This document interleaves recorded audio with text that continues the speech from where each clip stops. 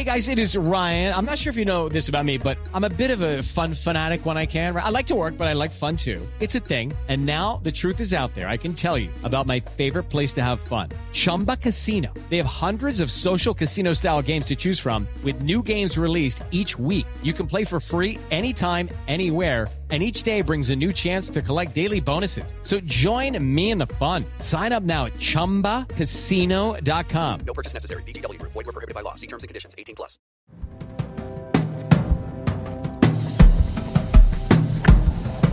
Welcome to Screen Talk, a very special Thanksgiving edition of IndieWire's weekly movie podcast. I'm Eric Cohn, the executive editor and chief critic, joined as always by Ann Thompson, our editor at large. And it's nice to be recording on a Tuesday. It feels like somehow... No leaf blowers today.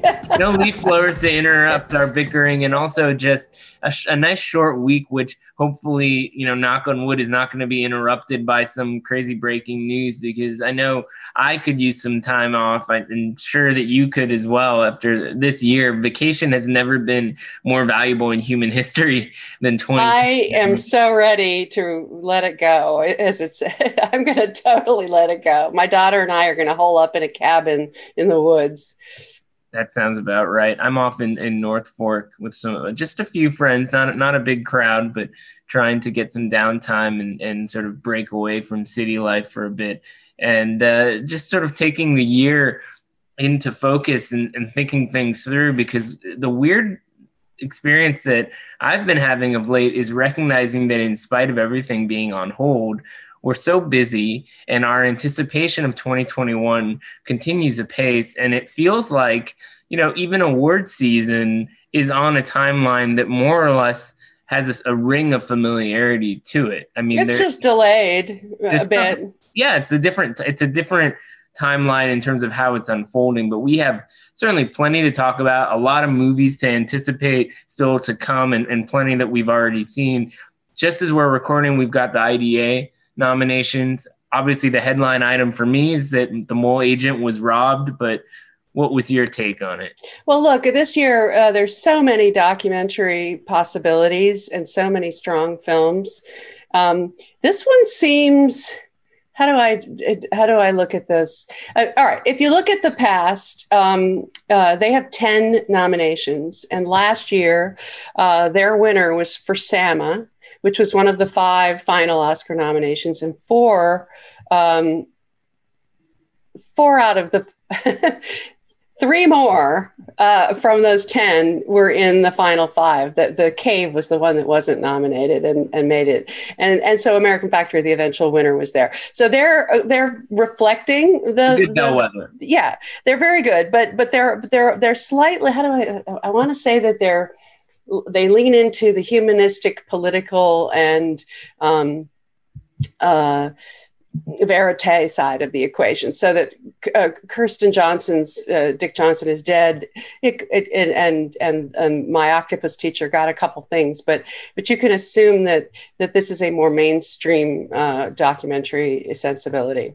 So mainstream isn't the right word. No. I mean conventional almost. Conventional, serious doc. It's fascinating because the doc community itself loves to celebrate some degree of breaking the rules and unconventionality, but you never really quite know what's going to land in that respect, because it starts with the most attention grabbing stuff that is cutting edge because of its more journalistic properties. Although For Sama was interesting because that was a very delicate kind of handmade movie that happens. So heartbreaking. It's so heartbreaking. The trick here is to touch the emotions, and I would have thought that Dick Johnson Is Dead would have done better. And I would have The Mole Agent, which is an incredibly poignant movie about the aging process, would have done better. But it's almost I think it has to do with how many people have seen how many of the films, and the ones that get. I have to say, from the very beginning, Crip Camp, which I love and admire, and I think it's a great piece of documentary filmmaking in a cynical way, does tick all the boxes. Absolutely. I mean, it is a conventional piece of storytelling. It's certainly emotional, and it's an important subject matter, but it's not breaking the rules like a Dick Johnson. No. Although I have to say, the movie that really stood out to me seems to be the one that's churning along from, its opening last week till this one, as we talked about it last week. Collective got, all these rave reviews around opening, even though it's been on the circuit for a really long period of time. And that's a movie that is incredibly ambitious in terms of the way it uses cinema verite, but is also incredibly topical because it deals with democracy and crisis and corruption. Yeah. And the health system in Romania. I love it. I hope everybody sees it. And one thing I did notice was that a lot of international films did do well. There seems to be some growing acceptance of. There's a whole range of movies that come out in Europe and around the world that we don't tend to recognize here.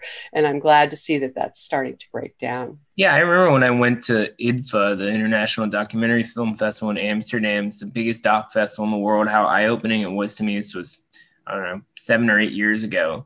To be exposed to such an international market for nonfiction, because at least at that point in time, there weren't a lot of international documentaries, non-English language documentaries that seemed to really gain traction in the American market. And I don't know exactly what changed. It feels more like maybe a cultural shift overall and openness to more international storytelling. I mean, the Honeyland effect certainly seems to be present this year. But again, people need to watch Mole Agent. That's a great movie. Collective is really good too. They're both. Those are the two docs that are also, the foreign submissions or the international submissions from their countries, from Chile and Romania, that I think should have a shot in both of those categories. So I'm really sad to see, though, that inexplicably Naterno was overlooked by the ideas when it totally, at least cinematography, give me that. And thank God Italy submitted it for the Oscar. I'm really pleased. It's amazing, actually, that it's the Italian submission when you have Pinocchio, which we'd been talking about before, recently acquired by Roadside Attractions, seems like the more obvious kind of, it's a bigger movie and maybe even one that could have won a category like that, given all of those facts. I don't know. That's an odd movie. We talked about this. It's too strange. I thought it was going to be The Life Ahead. I thought it was going to be the Sophia Loren Netflix movie. Well, but they went with the new trend, which we talked about last week. They went with the documentary submission for international. Oh, and then that filmmaker has been nominated before. It's a beautiful film and incredibly timely, and it's going to get more attention as soon as it gets a distributor. That's part of the problem going on there. But it is a very different kind of movie than the others we've talked about, because it's a collection of small moments. I mean, it's hard to even describe what this movie is. It's so extraordinarily difficult to do what he does. Yeah, and he did it with Fire at Sea, and he did it again this time, even more effectively, spending 8 months just looking at the scenery and figuring out and meeting the people, seeing where he wanted to come back, and then coming back and filming it. It's an amazing thing. It is sort of, like Collective, it's a filmmaker who embedded with his subject for this incredibly long period of time to get all the footage he needed to make this meticulous movie experience. Like, you don't feel like there's any gaps in that sense. So, for example, there's a prison scene, and you're wondering, how did he get these women to show up and wail and moan and grieve inside the very cell that the guy that they're grieving died, the son died, and it just has this extraordinary power because of the location. And so a series of things had to happen for that to occur. And there's a similar sequence where he is absolutely capturing this woman talking on, showing us this cell phone conversation with her daughter who's been kidnapped.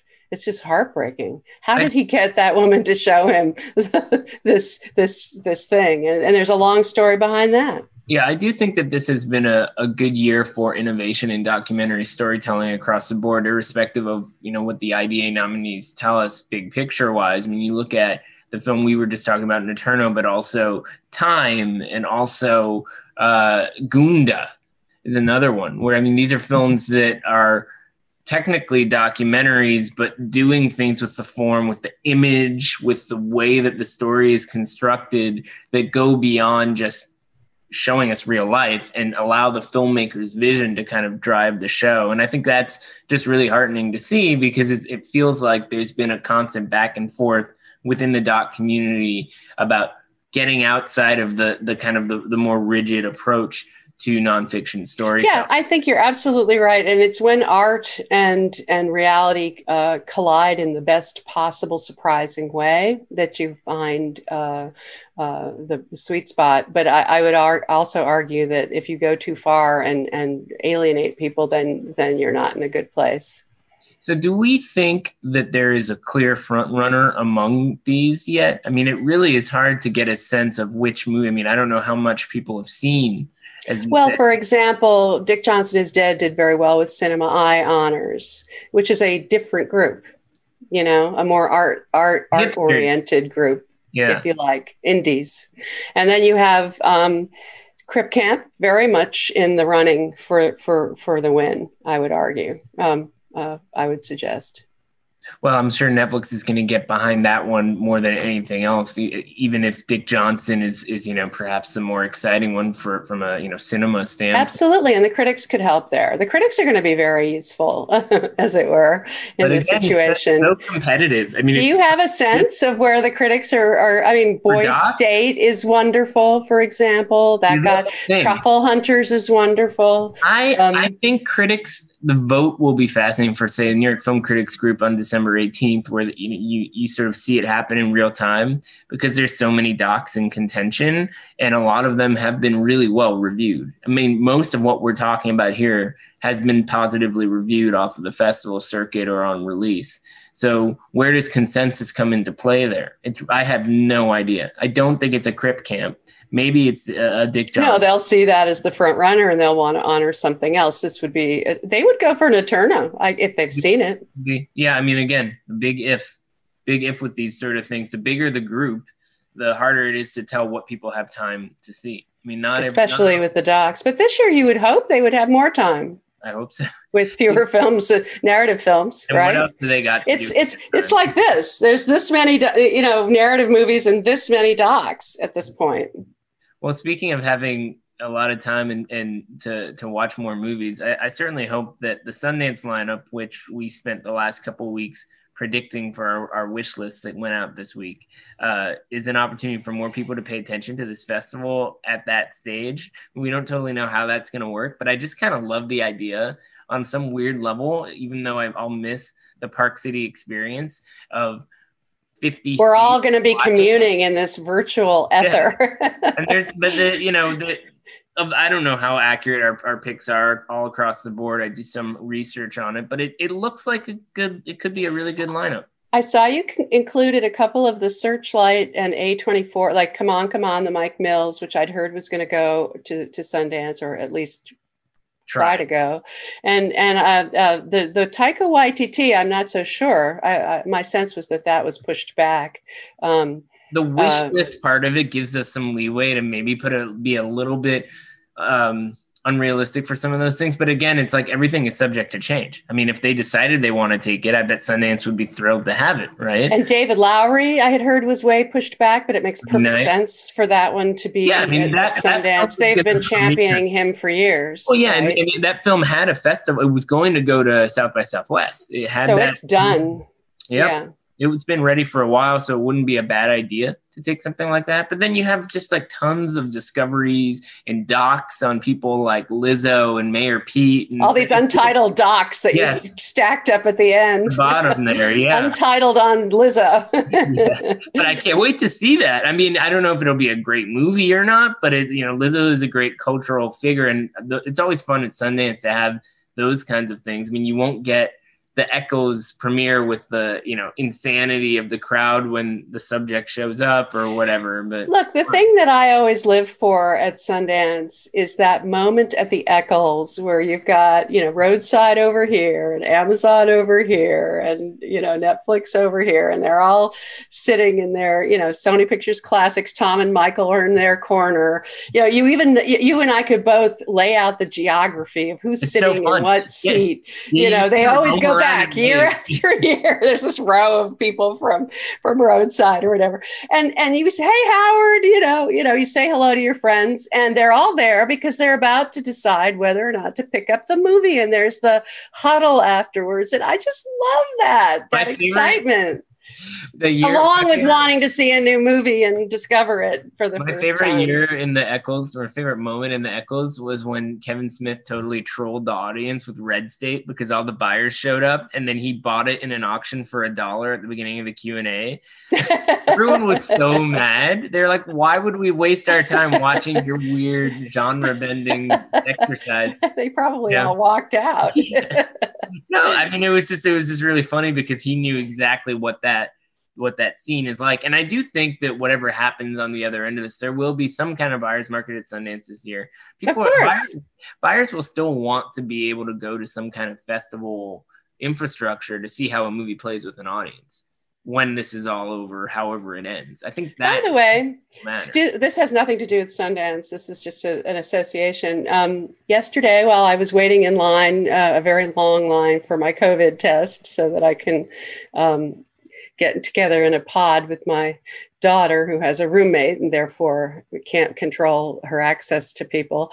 I was listening to Kim Masters' The Business on KCRW, which was an interview with Jim Giannopoulos, the head of Paramount.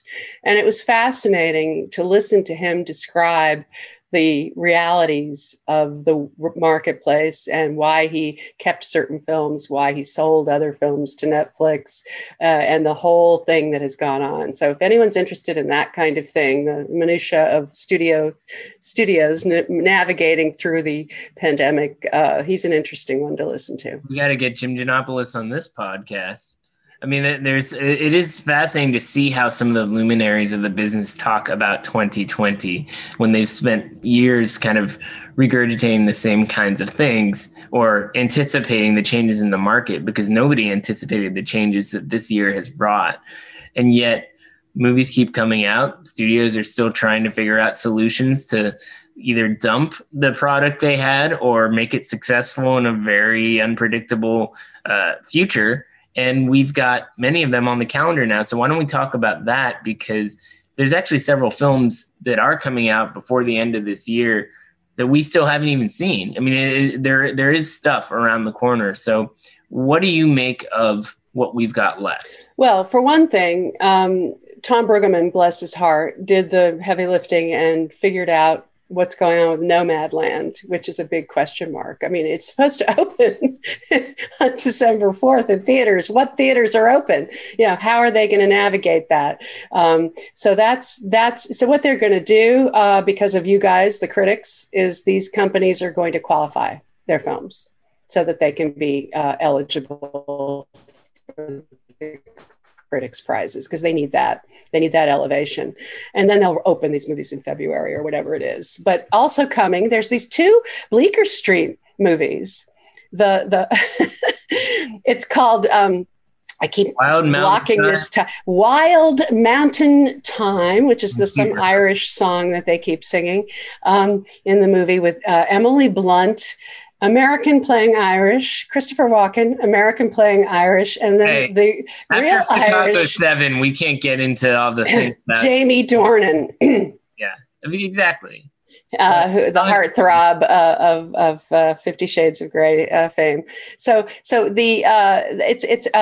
that's John Patrick Shanley, the playwright and screenwriter who, of course, wrote Moonstruck.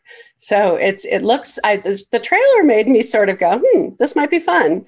It looks like hokey, but it looks like romantic hokum that could be amusing and people will watch it with that cast, and it does feel a bit like an HFPA kind of sweet spot. Totally, not Oscar-y at all. For it there. And then Bleecker also has Supernova, which looks like it could be, strong performances. The reviews out of San Sebastian were solid enough. Colin Firth and Stanley Tucci as a gay couple, and one of them is dying. Yeah. Not the easiest selling point after Wild Mountain Time's premise, but more Oscar-y. It has more Oscar-y, as we like to say in these parts. And then, of course, we got Tom Hanks donning his cowboy hat for News of the World, the Paul Greengrass. That I'm excited about, and the trailer looks fantastic, and it has a slight comparative aspect to Nomadland in the sense that it's a road movie and they're going across the country, only this time it's post-Civil War, not now.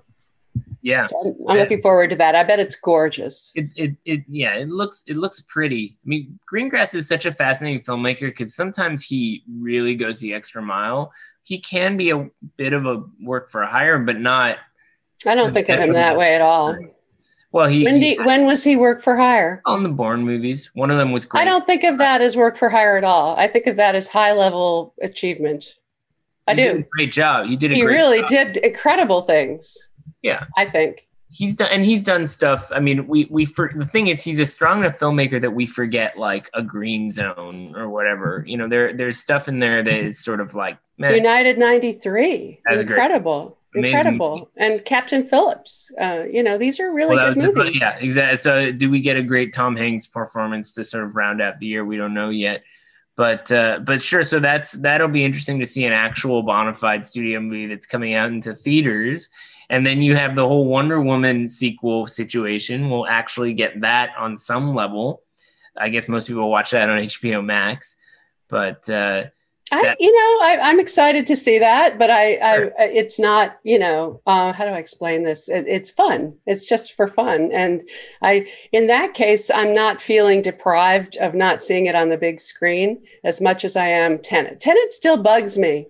It bugs me that I have not seen Tenet properly. I saw it in a drive-in and it was horrible to see it that way. That was the risk with that movie. There was never a good moment in 2020 to make that the big screen moment. We never had theaters open in LA. Right. And you didn't have them in New York. Nope. But I mean, I could have gone to New Jersey. I didn't feel. And I could have gone to Irvine. Yeah. So there were options and people took them. I did go to the drive-in. That was a mistake. Yeah, drive-ins, they have their limits. We've talked about that. Nomadland looked good. It was fine. And I think there's going to be other drive-in options going forward. But and we Tenet isn't the right thing to see that way. Yeah, it's a gamble for sure. So why don't we What else do we have? There's the Daniel Kaluuya Judas and the Black Messiah, which is later in the year, in 2021. And that's the Fred Hampton Black Panthers. That looks promising. There's the United States versus Billie Holiday, which is Paramount, which is Andra Day as Billie Holiday, Lee Daniels directing. Yep. So that could go always an unpredictable ride. And then we have Cherry from the Russo brothers. And that is based on the Nico Walker novel, which I read, and it's a dramatic, intense story. And Tom Holland is going to, I think, rock it. So I guess it's weird to look at it this way, but it does feel a bit like we can't jump to any big conclusions yet about the overall award season narrative, because these films could all really make a dent in it, right? I mean, what would we say? Is there an obvious sense of what the best picture race looks like? It feels like we can't. It's just so early. I mean, a lot of these films could shake things up, right? No? Well, you've got the whole Netflix lineup. I'm still fascinated I'm still fascinated by how that's going to play out. For example, I can tell you that Academy members are already seeing Mank. They're getting links. They're getting alcohol delivered to them, whiskey. You're getting links and whiskey. What else do you need? So in the old days, it would be wining and dining and parties to get people to come and see movies. So this is the equivalent now in this part of the Oscar season. Later on, they're not allowed to do that after the nominations, but now they can. They can bribe anybody they want. The more you know the rules, the more you can right up to that line. So I'm curious to see, how I still think Nomadland is. For example, the cinematographer won the Camera Image Award this week, and that's a very prestigious cinematography award. So this is Cinema Verite. This is taking these extraordinary American landscapes. It's not the standard issue. It's very Terrence Malick. It's not the standard issue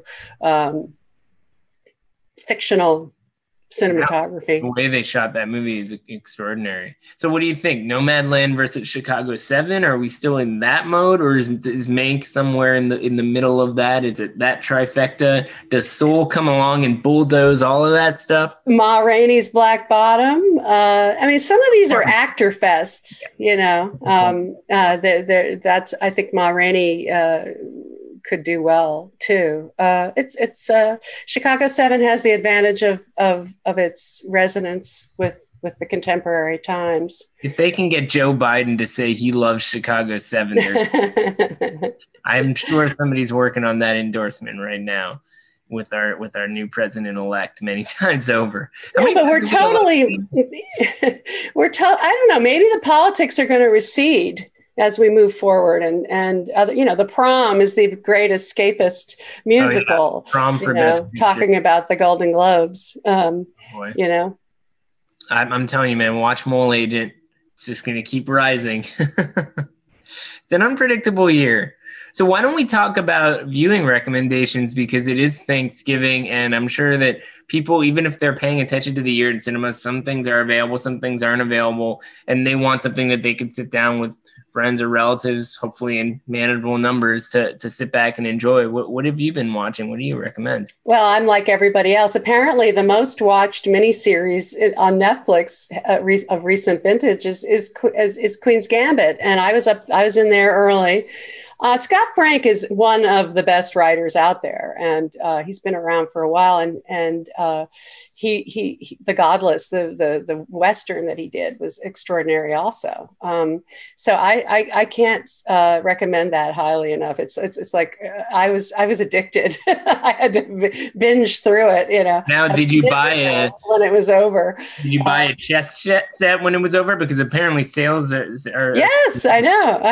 I bought one for someone else. That's what I did. For someone else. Yes, exactly. And then The Crown, of course, I binged that. And Josh O'Connor breaks out of that as a major movie star. Now, I've had this conversation with a few people already. Do you think that you need to have seen the earlier seasons of The Crown to get into this one? No, I mean, ideally you would, but there's the first two seasons with the young Queen Elizabeth and the romance with Philip and her learning how to become queen, her education, if you like. And then this round is the second. You should see both seasons of this round with Olivia Colman. I would go back and see one more at least. Yeah, I definitely have some catching up to do there. I watched Queen's Gambit. I enjoyed it quite a bit. The thing that was most exciting for me about that was Anna Taylor-Joy, you know, really finding her movie star moment in a way through this series. I mean, she's been around and great since The Witch, and the Shyamalan film that she did was a really strong role, but it felt like this miniseries gave her the perfect platform to she carries every scene of this thing. She's extraordinary, and I love that she's been cast as Furiosa in the next Mad Max. Cool. And I absolutely love that Emma could come on strong now in the Oscar race just because of Queen's Gambit. That makes me happy. I love it when real life interferes with what would have happened. All right, I have a very different viewing recommendation. Not necessarily for you, Anne, but maybe your daughter would get into it. I don't know. Oh, now you're going to insult me. Okay, what? It's the Eric Andre Show. This is prank comedy at its finest. And we've talked about Borat and how great that is. But Borat has, you know, a kind of a political inclination where he's exposing aspects of society. Eric Andre just wants to mess with people, and it's so amazing. The show it's this Adult Swim show he's been doing for 5 seasons, and he gained all this weight for this particular round. It's sort of, he plays off the tropes of a late night show, and he'll get guests to come on and then treat them in really weird, unpredictable ways. But he also does this man on the street type stuff where in one episode he makes it seem like he was a window washer who fell off a building, and he's all bloodied and there's like broken bones coming out of him, and he's walking around on the street, and everyone just starts freaking out. Like, do we help the guy? What are we supposed to do here? And then he reveals that there's another guy who fell down and that he was in a fight with him or something. And the scene keeps getting more and more complicated. And it's amazing because some people want to help and some people are just mortified or they take their phones out. Every episode has something like that embedded in the crazy weirdness of it. So he's like doing something similar, I think, to what Sacha Baron Cohen is doing, but turning up the kind of surreal insanity of that kind of prank art. And here's the best part. Every episode is like 10 or 11 minutes long. So just as you're like starting to process what this guy is doing, the credits roll and you're just left sort of gobsmacked. And every episode is directed by this guy, Kitao Sakurai, who made a movie that we actually premiered at Rooftop years ago called Aardvark. It was a very serious drama and it didn't totally take off. So then he moved out to LA and now is doing this crazy prank comedy stuff, which is working out much better. They had a movie they made together called Bad Trip that was supposed to premiere at South by Southwest that is doing the same thing on a more advanced level. But I highly recommend, if anyone wants something really outside the box and crazy, give this show a shot. It's really fun. And hey, maybe you and your daughter, after you get through, binge watching The Crown all over again, you can, find something a little bit different. That's the direction to go.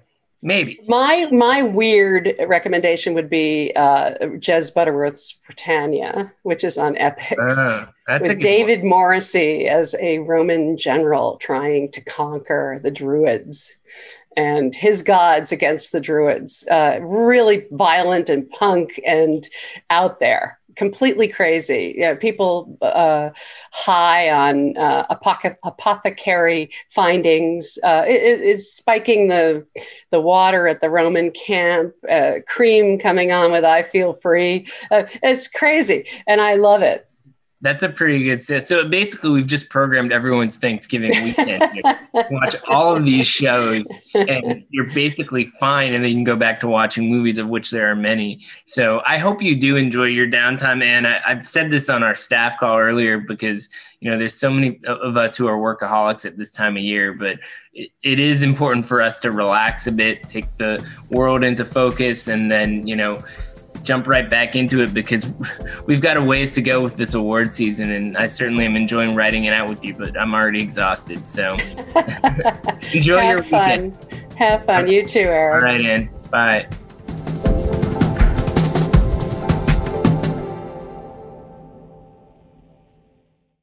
With the Lucky Land Slots, you can get lucky just about anywhere. This is your captain speaking. We've got clear runway and the weather's fine, but we're just going to circle up here a while and get lucky. No, nothing like that. It's just these cash prizes add up quick. So I suggest you sit back, keep your tray table upright, and start getting lucky. Play for free at LuckyLandSlots.com. Are you feeling lucky? No purchase necessary. Void where prohibited by law. 18+ terms and conditions apply. See website for details.